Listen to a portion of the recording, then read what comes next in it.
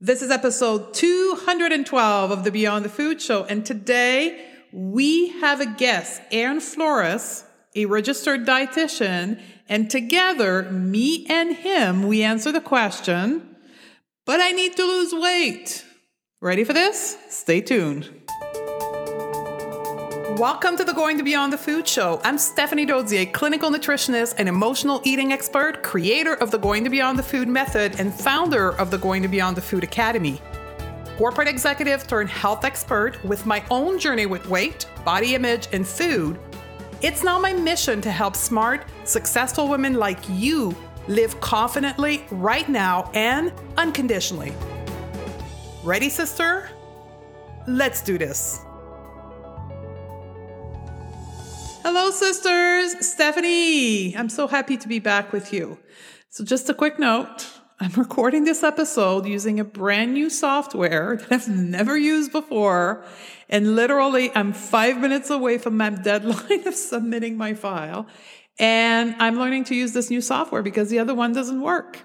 So this is how managing your mind is so important. Like if I look back, even 2 years ago, I would have freaked out. Right now, I would have been my shoulder would have been tense.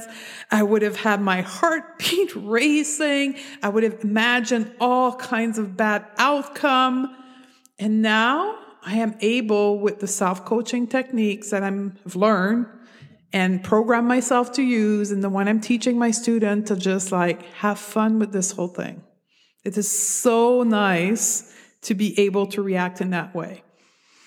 So let's roll with the flow here. We're going to talk about weight loss. This episode of the podcast is the opening series of a weight loss series. It's going to be 4 episodes over the next 2 months where we're going to answer with expert guests the various questions that you have about weight loss. And the title of the podcast today is, but I need to lose weight, because that's the question. No, not the question, but rather the pushback I get when I do consultation, for example. So people, when they want to work one-on-one with me, they have to book a consultation because I want to make sure I'm the right fit for them. It's a more expensive program, and that I am the right fit for them and they're the right fit for me, that we can do great work together before the investment is there.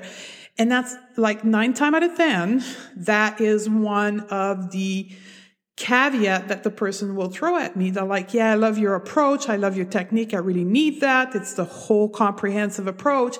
But Stephanie, I'm special. I need to lose weight. And then that opens up the conversation for a longer conversation we're going to have on the podcast today. I think it's really going to be helpful for a lot of you that are believing that you cannot do the work of intuitive eating or body image until you've lost weight. And we go through that, me and Erin, at the beginning of the podcast, that the belief that you have around weight loss is 100% normal, expected. There's nothing wrong about you because you're having this desire. We have been programmed, yet you and me, and anyone that was born, let's say after the 1900, have been programmed by diet culture to want to be in a, quote, thin body. So it's not like something's broken into your mind. It's simply that you are responding to learned behavior. Then it's a choice. You can continue to respond to those learned behavior. You can listen to the podcast, what me and Erin have to say, and then you can still choose to want to lose weight, right? There's nothing wrong with that. That's your personal choices, right? That you are 100% allowed to make as a liberated, empowered woman in 2019. But you want to make that decision not because you feel that you have no choices, that you are powerless, but from a place of empowerment. So if you want to chase weight loss, you want to do it from a place of, yeah, I know the side effect, I know the good stuff, I know the bad stuff, and I'm making a choice to do it, not because I don't feel good enough, but because that's my choice. And on the other end, you can say, you know what?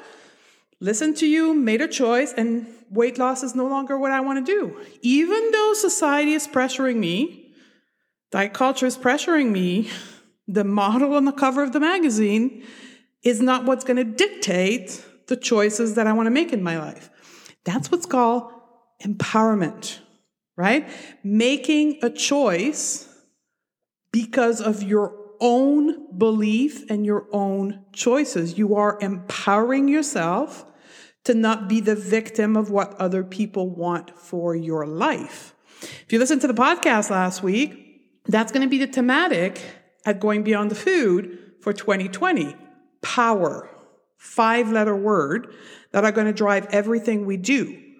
And that's why and how we created the Conquer 2020 and Thrive program, right? So just a quick reminder, if you want to work one-on-one with me in 2020, that is the program and you want to apply for it now, right? So when I work one-on-one with women, first caveat, only work with women, I work long-term. It's a 6-month minimum commitment because we do the real work, right? When I work one-on-one with you, we're going to go to the real root cause of your struggle. And the reality is, for most women, it's our disconnection with our own power. So Conquer and Thrive is a high-end, high-touch experience that's designed specifically to create that intense, rapid transformation for feminist, strong women, type A women, who are truly ready to invest themselves in a work at a deep level to transform their relationship with power, food, and body, and claim back their life. In that program, we're going to spend an entire month on mindset. We're going to spend an entire month on food, on body image, on relationship to self, and relationship to health. It's about conquering your self-sabotage, tapping into your power, growing emotionally, becoming emotionally intelligent woman. That's the reason why we're still stuck in diet culture. Not because there's something wrong with us, it's because we are not connected to our emotion and we're the victim of our emotion, right? Just like I was explaining to you at the beginning, I'm in a very stressful situation right now with recording this podcast. I could literally crumble. Oh my God, my podcast software is not working. What am I going to do? And then this engineer is waiting for me. I could be, and I was up to 2 years ago, a complete mess with those emotions, where now I've learned a system and a process which actually puts me back in the driver's seat of my emotion. I choose when I want to feel anxious. I choose when I want to feel sad, because I know how to manage my mind, which drives my emotion. So all that to say that if you're interested in Conquer and Thrive, 6 months, inclusive one-on-one program with me and a selected group of women. So this program is not for everyone. I'm only selecting 10 women that are going to work with me and this other group of 10 women for 6 months to conquer and thrive. So if that's an interest of yours, the link will be in the show note for you to fill up your application. First come, first serve. As soon as I filled up the 10 women, then the program is closed for 2020. So let's kick off this weight loss series here with my guest, Aaron Flores. And there's a very specific reason why I chose this man. First of all, it's a man. I'm having a man on the podcast. Do you guys remember the last time we had a guy? A long time ago. And the reason why I chose him, he is a nutrition expert, a dietitian in the United States, and he works specifically around this topic with his client from a male perspective. He does what I do, but for men. And many of you have done some work with me or are done the work with other people. They've come to this podcast and you're asking me for a resource for men, right? You want your partner, your boyfriend maybe to do this work. Aaron is your guy, right? That's what he specializes in with men. So I thought I would introduce him to you because he's my referral. If you're asking me for a referral for men, he's the guy. So we're going to talk about on the podcast why we have this deep desire to lose weight and what we can do about this desire. What is the option that we have in front of us and how to make a decision about weight loss, considering why we want to lose weight, right? And if you're at that place right now, you're on the verge and you want more structure in helping you understand your why you want to lose weight, just want to remind you that we have a specific workshop created for that. It's called So You Want to Lose Weight. It's a 75-minute workshop that I created a year ago. You can take it at any time, and it's $29, and it's strictly focused on the desire to lose weight, and it's available anytime. You can go to the website, stephaniedodier.com/loseweight, or the link will be in the show note. And that workshop is me going through some exercise with you. You do the exercise live with me. You have a workbook. It's a 10 or 15 pages workbook, and we work through your desire to lose weight.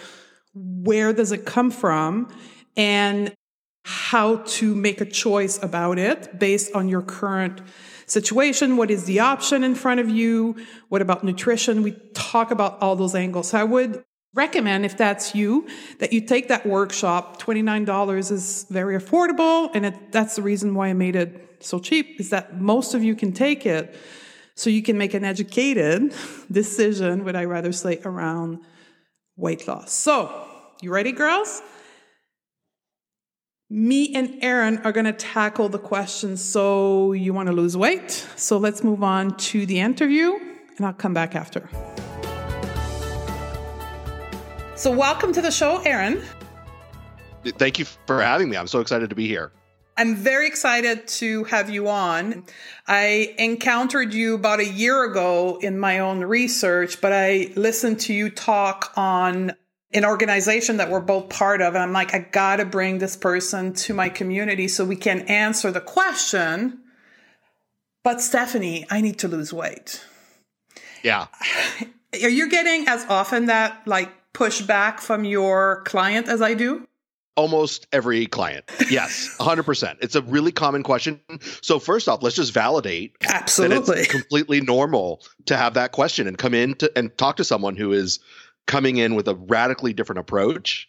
I think it's completely normal to say, yeah, but what about this weight issue that I've been struggling with maybe my entire life? So I accept it. I sort of welcome it. I don't push it away at all. I think it's really important to talk about from the very start, and it probably needs to be discussed throughout our work together.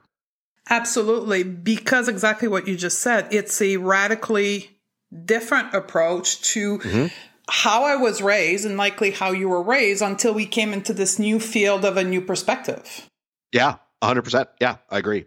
And that's the purpose of this episode here. I think it's going to become one of those cornerstone episodes on our library where I want people to be able to refer to when they have this question for themselves. So let's hit it right off the bat. Yeah. Why do people feel they need to lose weight?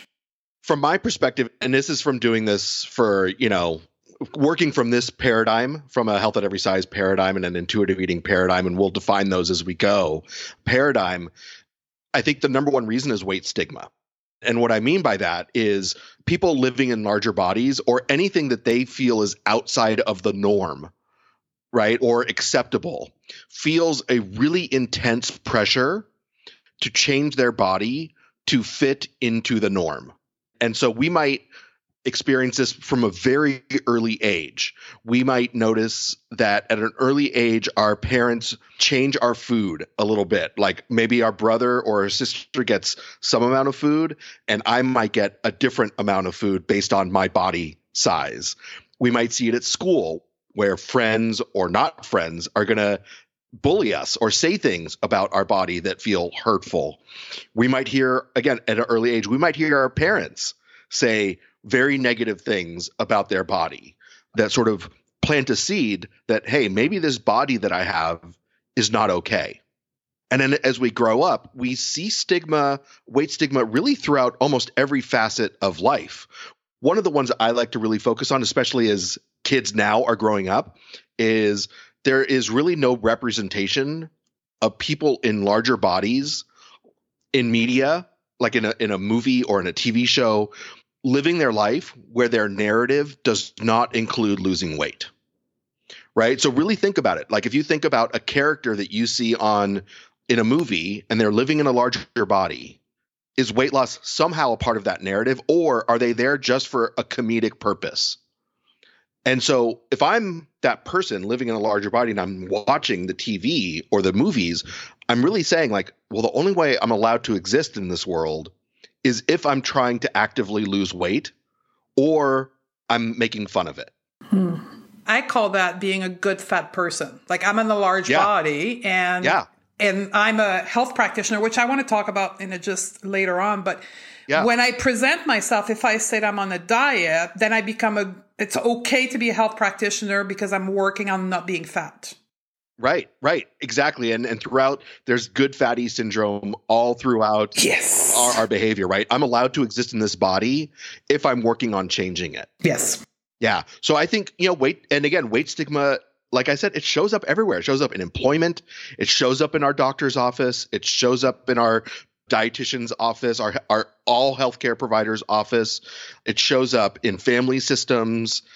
It's really everywhere. And it's almost so accepted that people just assume that it's okay to do it. So again, if we sort of look at why is weight loss and the drive for weight loss so strong, I think most people are going to sort of say the health aspect, but I'm going to go straight for weight stigma because it feels so uncomfortable to constantly be judged and evaluated and perceived as good or bad based on body size. And I'm going to throw a little bit of neuroscience into this because a lot of our program are based on that. But this programming that you refer to is hardwired as an instinct of survival. We want to be accepted by the tribe. Yes. This is not something we choose. Like this is how we're wired as human. It's primal. Yeah. And the tribe right now, as we stand today, is the thin ideal. Yes. Right? We need to be thin to be accepted. And if we're not, there's a risk of us being rejected. And women always say, well, fear of rejection is one of my biggest driver. And part of it is because you're wired this way. Yeah. It's well beyond your conscious awareness.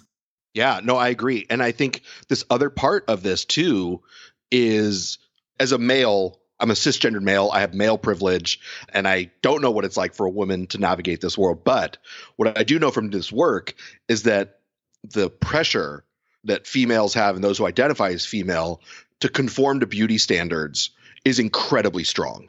And it can't go unsaid, right? We need to sort of say that this is an important part that like for patriarchal systems have been set up where we basically see a woman's value based on what she looks like. And again, girls are seeing this from a very early age, and it's being hardwired a part of them, right? This is like being sort of reinforced through a lot of different things. So of course, there's going to be this intense pressure to fit in. Mm-hmm. And I'm going to refer everyone that want to know more on this topic because we're going to move on. But Jess Baker, I interviewed her a couple months ago, and I'm going to link to that interview because she really deep dive into this whole aspect of our perception of our body and society and where it comes from. Yeah. So I would invite everyone to go listen to this. I think it was 1 hour interview, was phenomenal with her. Yeah, she's great. Yes. And that's what she does. That's her specialty. Anyway, so moving on. The other piece we get, but I need to lose weight, is also, and I want to talk a little bit about this, the medical system. Mm-hmm. So women will often begin the work on body image and accepting themselves. And as they go for their checkup, they land in their doctor's office and the doctor says, but you have high blood pressure. You need to lose weight. So then they come back and they say, well, I can accept myself, but I need to lose weight medically. Mm-hmm. Mm-hmm. Yeah. What do you make up of that? Well, first off, I always recommend to my clients one thing. Yes. I say, when you go to the doctor and they say you have X, and they say the first answer is to lose weight, is just to say, do people in smaller bodies also have high blood pressure? And if so, what advice do you give them? I'd love to hear that. and just sort of saying like, what's that intervention, right? So that's number one. And that takes a lot of bravery for our clients. Again, because of weight stigma, they've been dehumanized in a lot of ways through our medical system. So it's a courageous act to stand up to our doctor. Yes. But it's okay to do it. And we have permission to do it, first off. Second of all is the thing I always come back to with my clients and even with doctors and discussing all this is let's just go out on a limb and say, okay, weight loss is going to help. My problem with that is when we look at the research and the lived experience of our clients, we really see that nearly everyone regains weight after 5 years. So as an intervention, it really just doesn't work. Sustained weight loss is really almost unachievable.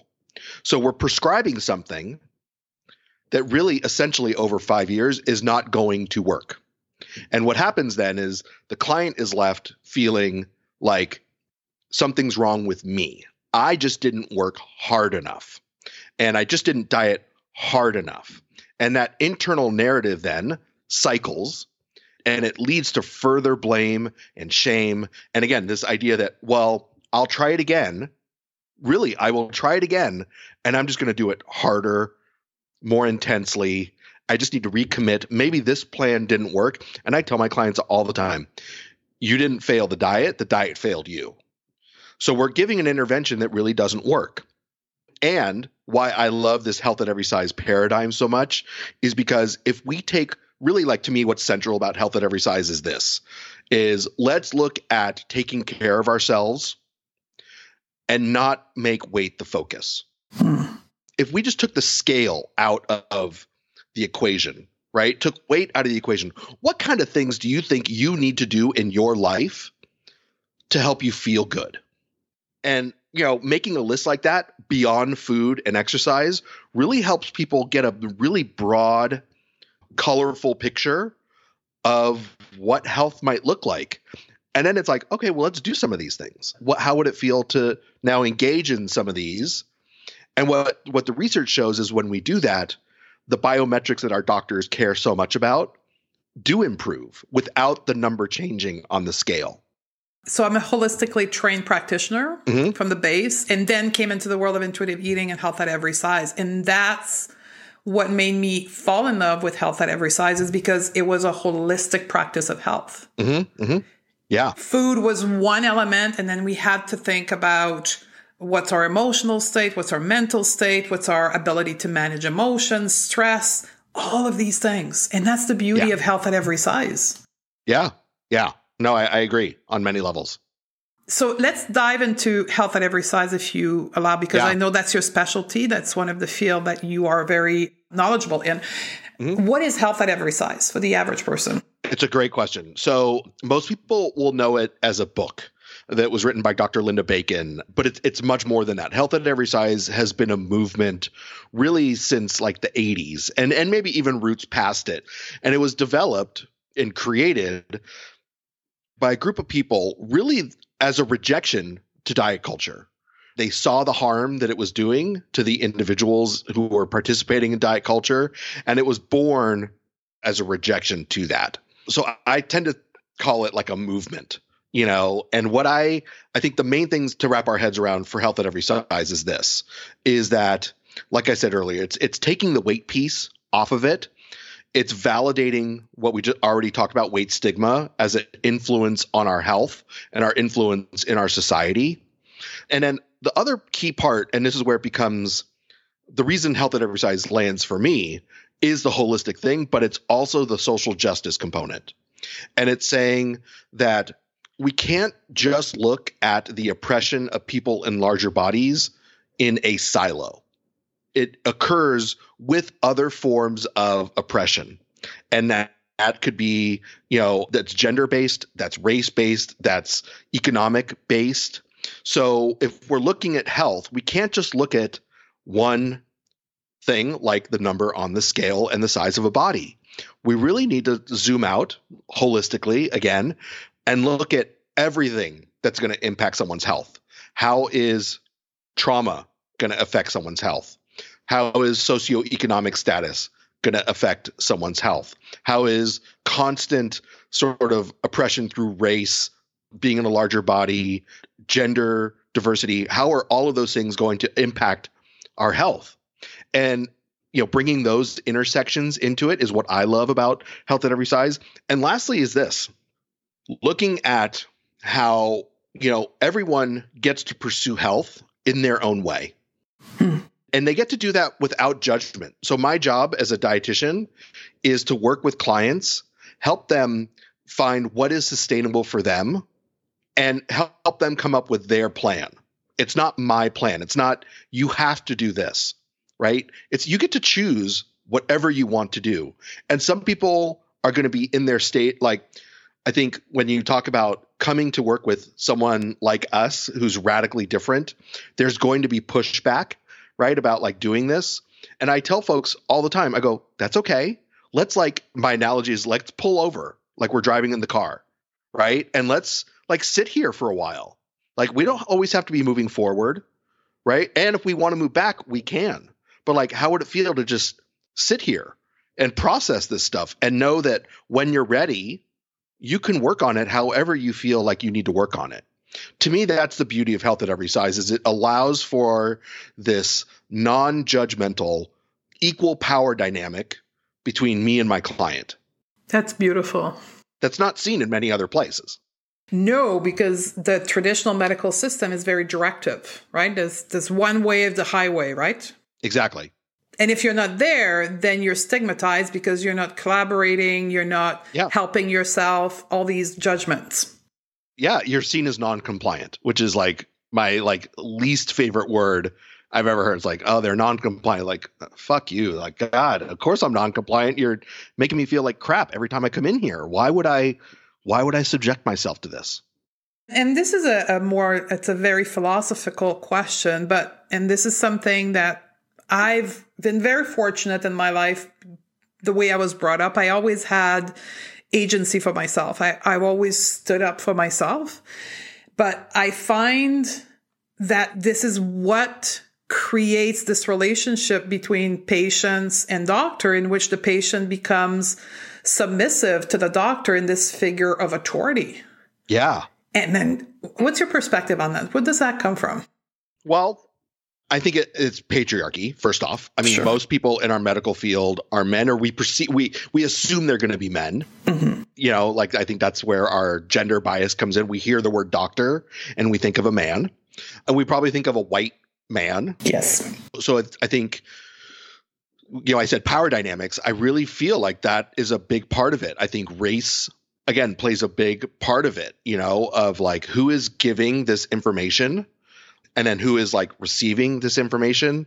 I think if we even go wider than just the doctor in the office, I think it goes to looking at what research gets funded. Yes. Really who's asking the questions and then who's a part of the research. And again, I tend to see that more as a monoculture, right? Mm-hmm. Again, it's usually rich white men doing a lot of this work. And I think it leaves a big hole in answering and really just making sure we ask the right questions. There's a great book that I just finished reading called Invisible Women. And it's about the data bias in research around gender and how women are not even included in the data gathering part of things, and how we miss so many important things just because of that one error that we assume, right? That the average is going to be the male average. So I think that's one part of it, right? I think the other part of why this power dynamic exists is because, and I think this is partly because of diet culture, really, is, through diet culture, we've lost connection with what our body really feels.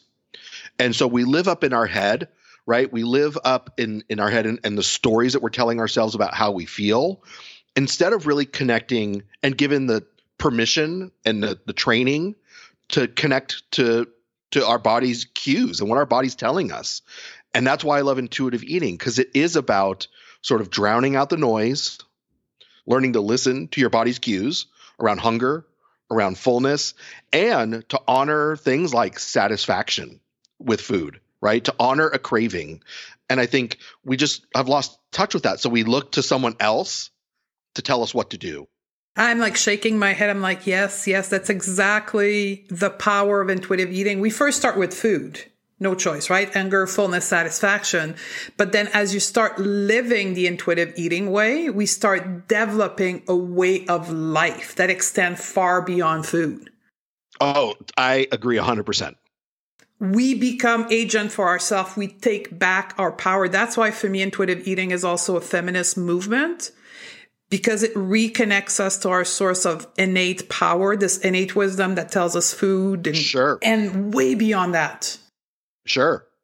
Yeah, no, I would agree with that 100%. And I know most of the people listening are female and most of your clients are female, but we can also apply that sort of feminist theory, right, as a man, right, and for our partners who are male, right, Yes. or our loved ones who are males, because patriarchy affects males as well. You know, it's not just affecting females. So being a feminist, right, as a man, right, helps sort of bring this context into this, that it is finding my voice as well, right? It's finding my male voice to say, hey, I'm allowed to feel things, right? I'm allowed to connect to those feelings, and I'm allowed to say it out loud so other people can hear it. And it doesn't change who I am as a man at all. I love that. And I'm not a very politically connected person, but is that in feminist term, we call that feminism. We call that melanism, being in your emotion. I don't know.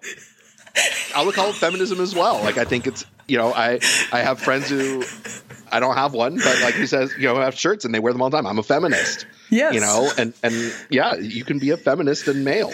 It's okay. I love this. So let's come back to health at every size. Health at every Sure. size is what we call a weight neutral approach to health. Yeah, so it's a really interesting question. And I think if you interview 100 people and ask them that, you might get 100 different answers. Okay. So here's my answer to it, okay, is I choose not to use the word weight neutral anymore. Okay. And here's why. When it comes to weight stigma and things like that, like I mentioned, you can hear that's where I come home to a lot, is I can't be neutral about it. Like I'm going to take a side. You know, I know Jess Baker, who you mentioned earlier, talks about body liberation, right? And the folks, my mentors, Be Nourished in Portland, Oregon, Hillary Canavy and Dana Sturdivant, they talk about weight inclusive. Okay. So that's a word that I really like to think about, right? Is how do I create an inclusive space around weight or discussion around weight?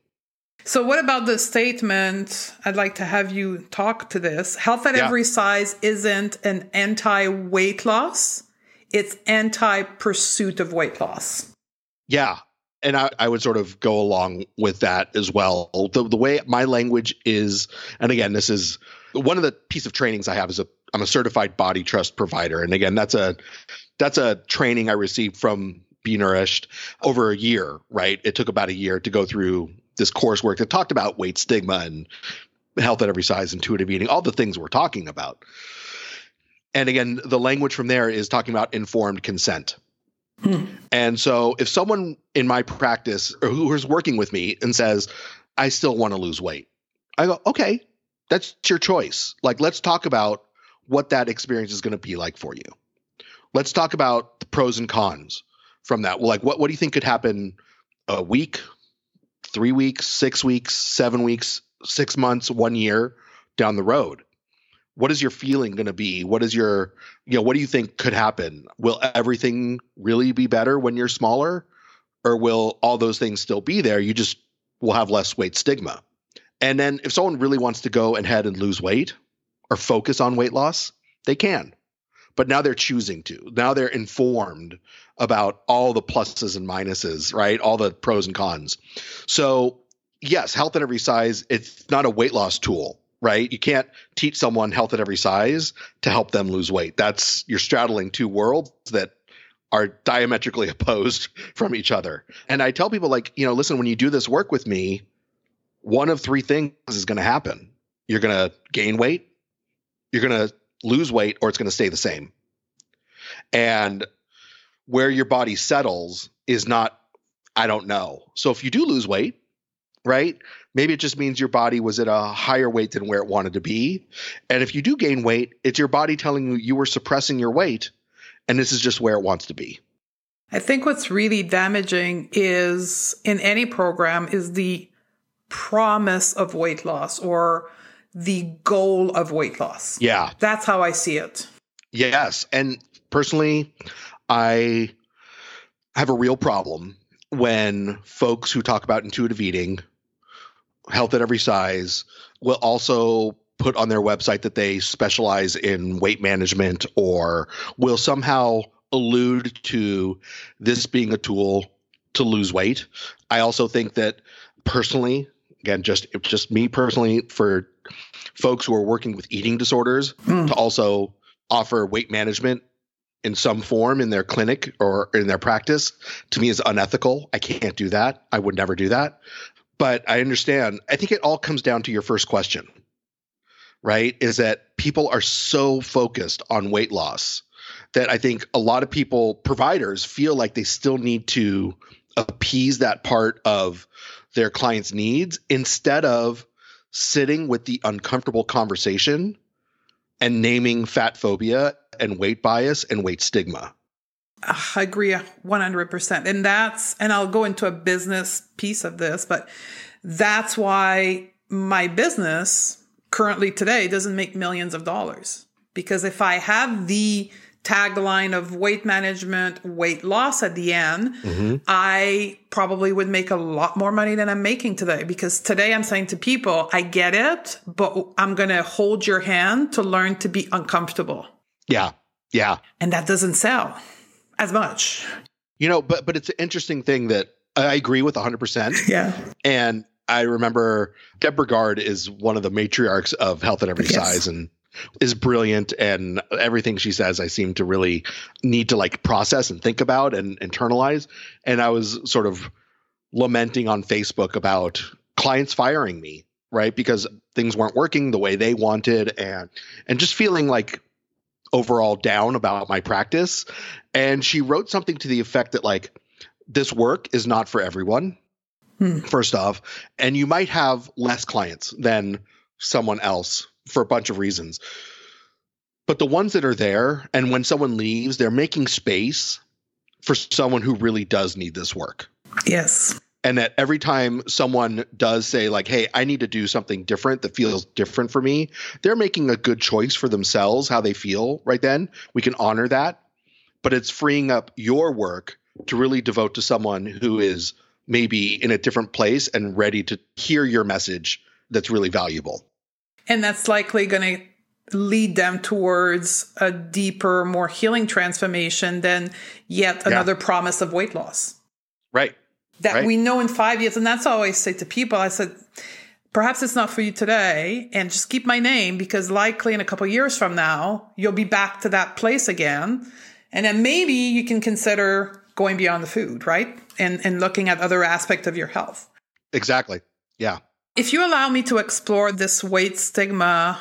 Sure. From a professional perspective, because that's one of the things we have in common as well. We are in Bigger Body and health providers, health practitioner, whatever the term we may choose to have. What is your lived experience around that?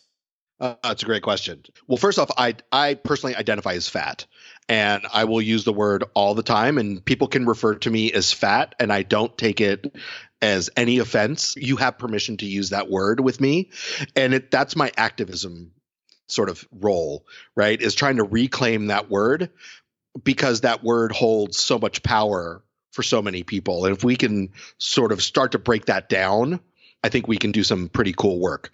But being a fat dietitian is really challenging, really challenging. I find that, well, one, there aren't many of us. No. There aren't many people who identify as fat and are dietitians, less so that are cisgendered male also, and less so that work with eating disorders, disordered eating, or from a HAES perspective.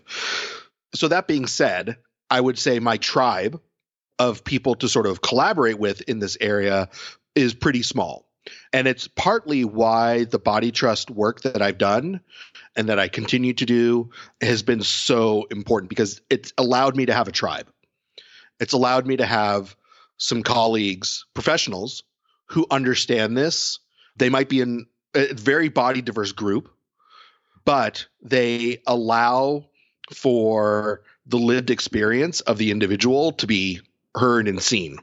And so for my body trust people, and a lot of people in my sort of inner circle within the eating disorder community are really, really welcoming and accepting and allow for the lived experience to be shared. Mm-hmm. The place where I feel much less comfortable is like just the regular dietitian sort of profession that's not focused on eating disorders. I personally like really won't go to that national conference. By the time this airs, it will just have passed and everyone is like, oh, are you going? I was like, nah, I'm not going to that thing. And partly it's because I don't really feel that safe. I feel really uncomfortable in my body there. I feel like people are looking at me. I feel like people are judging me. And even at a big conference like that, right, anything like that can really bring us out of our body, right? So if it's when the seats are too close, right? And like I'm sitting in a seat and I'm sort of like touching the person next to me, right? Or if I'm trying to navigate the convention hall and it's just like spaces are really tight and I'm bumping into anyone. Or if I just look around, right? Do I see anyone that looks like me? And I'm like, and it's like, nope, there's no one here that looks like me except for maybe the staff who's working the event. And so that's hard. To me, when I'm around dietitians like that, it's hard to be the only one represented that looks like me. So that's the professional part, you know, a little bit. Just like you, I think my practice has grown at a slower rate because of my body size. But again, just like I listen to Deb's words a lot, and as I'm making that space is open for the clients who actually appreciate that I'm in a larger body for whatever reason, right? And we talk about it. So I think the interesting thing that it has allowed me to do is to bring up body size in our conversation very early. And so with a lot of my clients, I'm like, this is my body, right? You're sitting across from me in your body. If you ever want to talk about what my body size brings up for you and the work we're going to do, this is the place that you get to talk about it without judgment, right? Like you can say all the things that you are sort of thinking, and let's talk about why you feel those. Instead of like saying like, nope, I don't disclose any of that. I don't share my story. BS. I'm sort of an open book. And whether that's right or wrong, people can judge me. That's fine. I do what's right that feels right in my office. And to me, sometimes disclosing that story of my body is going to be helpful for them to move past the stigma that they're seeing, right? Or the bias they're seeing in how they see my body and this work. I think that's beautiful. And I want to echo everything that you say. And the place we both work from that place of experience around body image and around stigma will allow for certain of our clients or certain of our patients to do the work whereby perhaps with a more normal sized body expert, they would have not been able to do it. So yeah, through my journey, through my body, I see this as an opportunity to touch certain people that would have never been touched otherwise. I agree. And I think, you know, the other thing as I do bring up, as I said, listen, just because someone has thin privilege, right? The privilege of being thin and not knowing what it's like to navigate the world in a larger body. That's what thin privilege is. Doesn't mean they can't provide empathy. No. And doesn't mean they can't center your lived experience. So, you know, I'm really thankful for the other folks in smaller bodies who have done a lot of work in this area, right? To help sort of name that also. So I tell my clients, like, maybe this is my PSA to all of your listeners, right? Is find a practitioner who's willing to sort of name all these things, right? Really, it doesn't matter what size body they're in. They could do the work to name these things, right? And to center your lived experience over like what the textbook might say, right? I think that's when you find someone to partner with that feels like a partnership. Really feels like a partnership.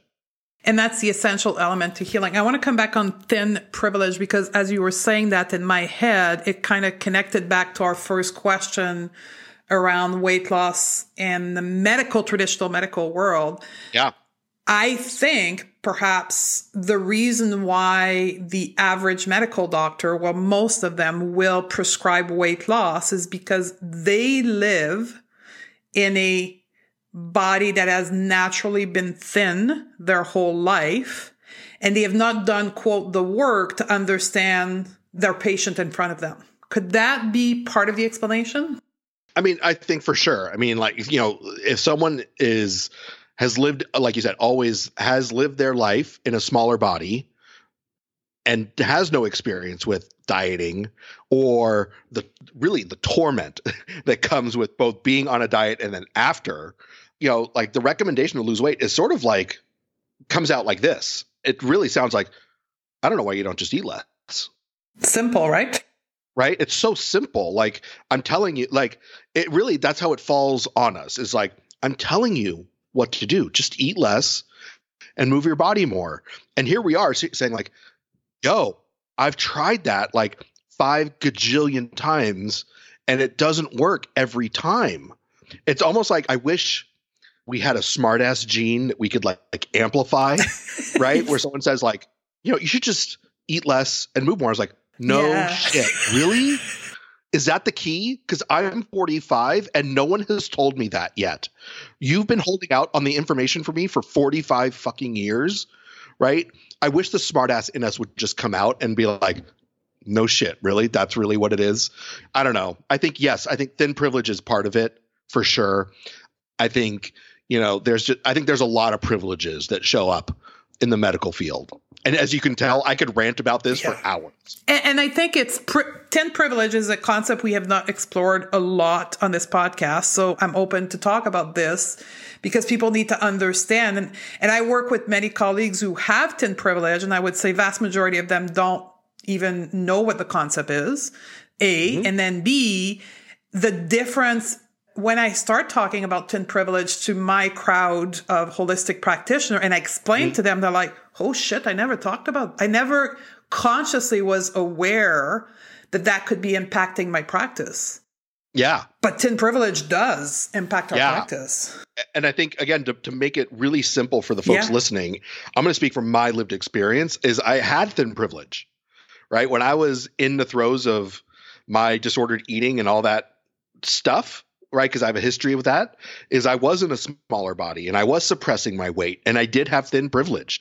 And listen, it's acknowledging that in a smaller body, things are easier for me. I don't see some things that someone in a larger body is going to experience. For example, getting on a plane is real easy, right? I can just pick any seat. Usually I'm pretty comfortable. I'm not going to lean over and touch anyone.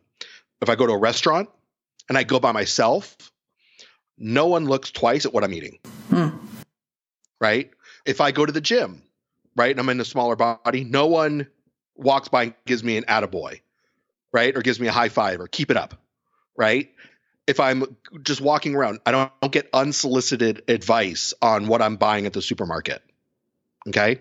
If I am traveling and I forget my swimsuit, I can go to any store and pick up a swimsuit. Not even a problem, right? There's going to be and on and on and on and on and on and on. I'm going to be able to maybe date a little bit easier, right? My family's going to be a little bit nicer to me in different ways. I'm going to get in the Uber and I'm not going to worry about the seatbelt closing in the back seat, right? We could talk about this for hours. But what I'm saying is that when you have thin privilege, you don't really see all of these things until it goes away. And then you're like, oh, this is what it's like. And part of, again, circling back to this question, why people want to lose weight is I think they want that privilege back. They don't want to stand out, right? They don't want people to sort of judge them and bring attention. They just want to sort of be able to navigate this world under the radar a little bit. And that's what thin privilege affords us. And for most people, we're not even conscious of the term and that we do have privilege. So perhaps all of our work here on this podcast, you and I, is to even understand the concept and bring it to people's awareness and let the seed be planted so then they do their own realization of how their life is different. And they can then more compassion for you. Exactly. And why I love Health at Every Size. It's looking at all the privileges, right? It's not just body privilege. It's what's my gender privilege, what's my race privilege, because as we work with this body liberation or body image, however we want to phrase it, is we don't just show up with one thing, right? So for all the folks listening, it's like thinking about what are all the intersections in my life. I'm not just fat, right? Me, Aaron, right? I'm cisgendered. I'm white. I'm born in Mexico. My parents are different races. I'm Jewish. It's like all of this stuff comes into play.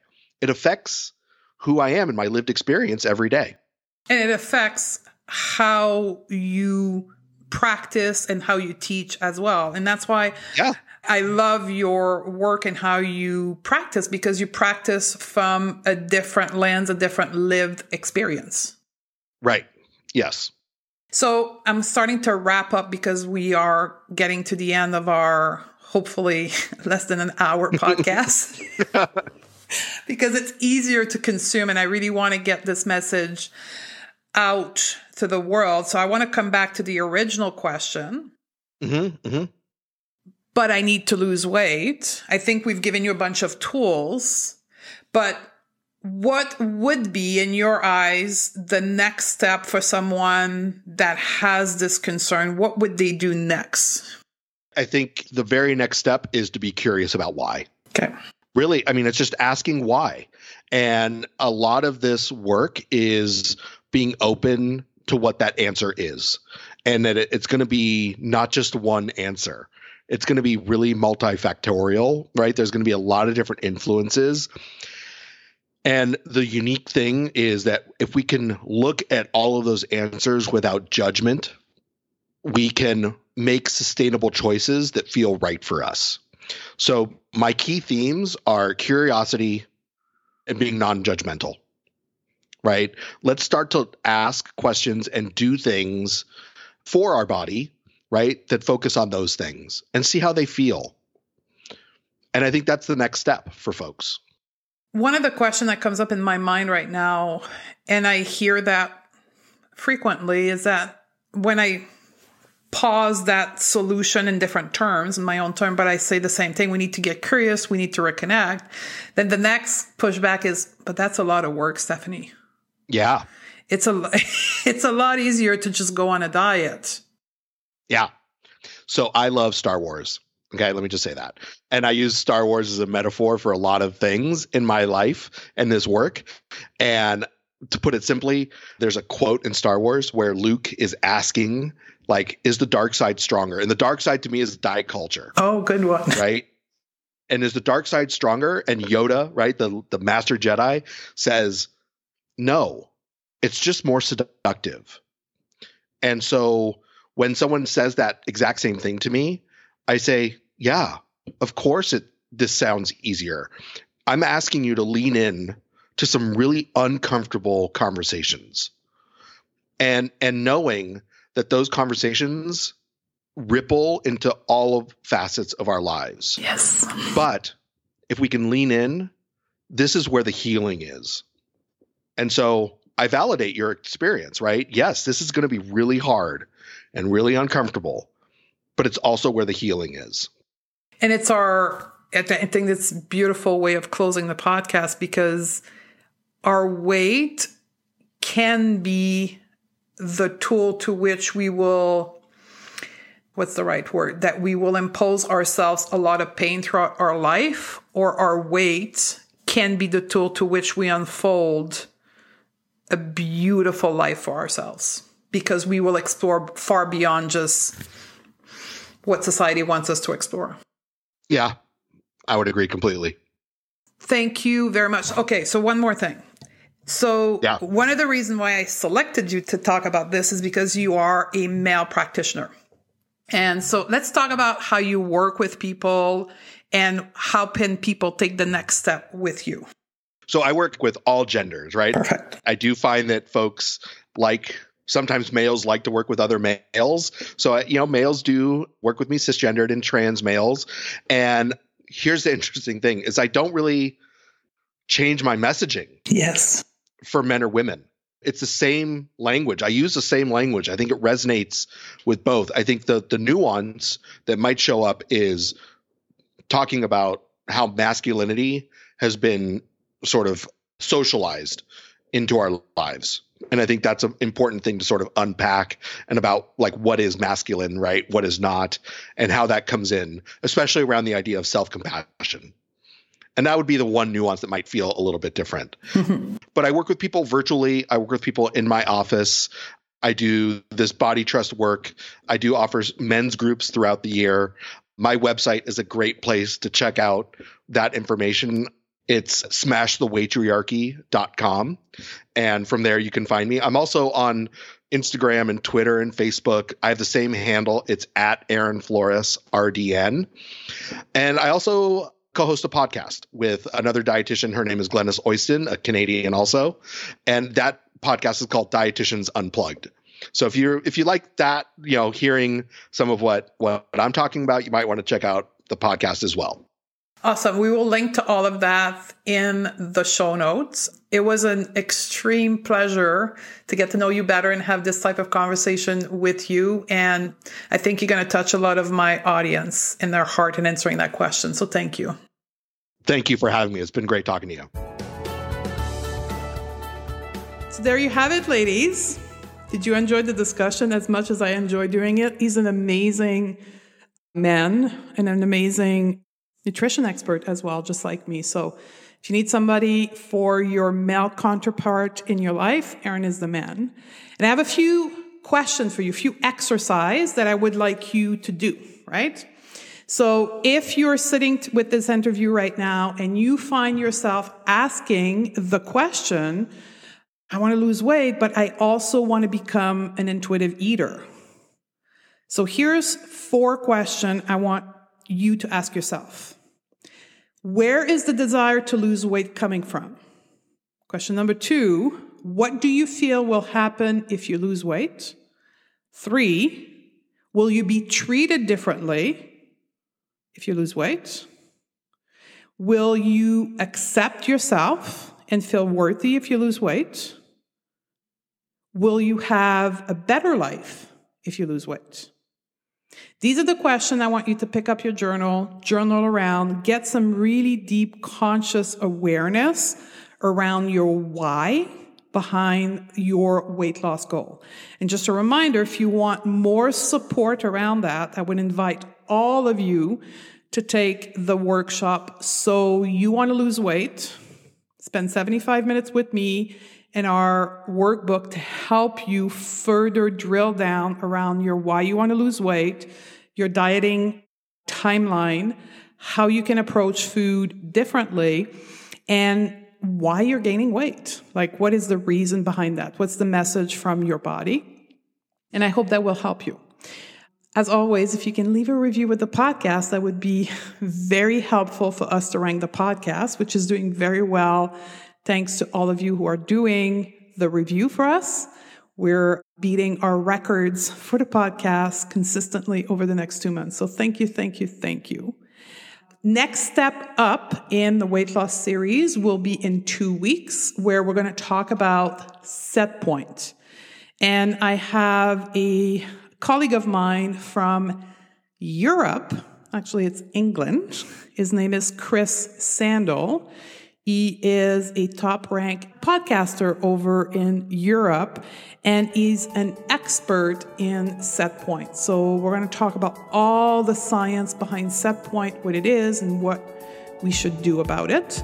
And then we also have an episode coming up on BMI and another one on weight stigma. Can't wait to unfold all this content with you. I love you, sister, and I look forward to hang out with you on the next episode.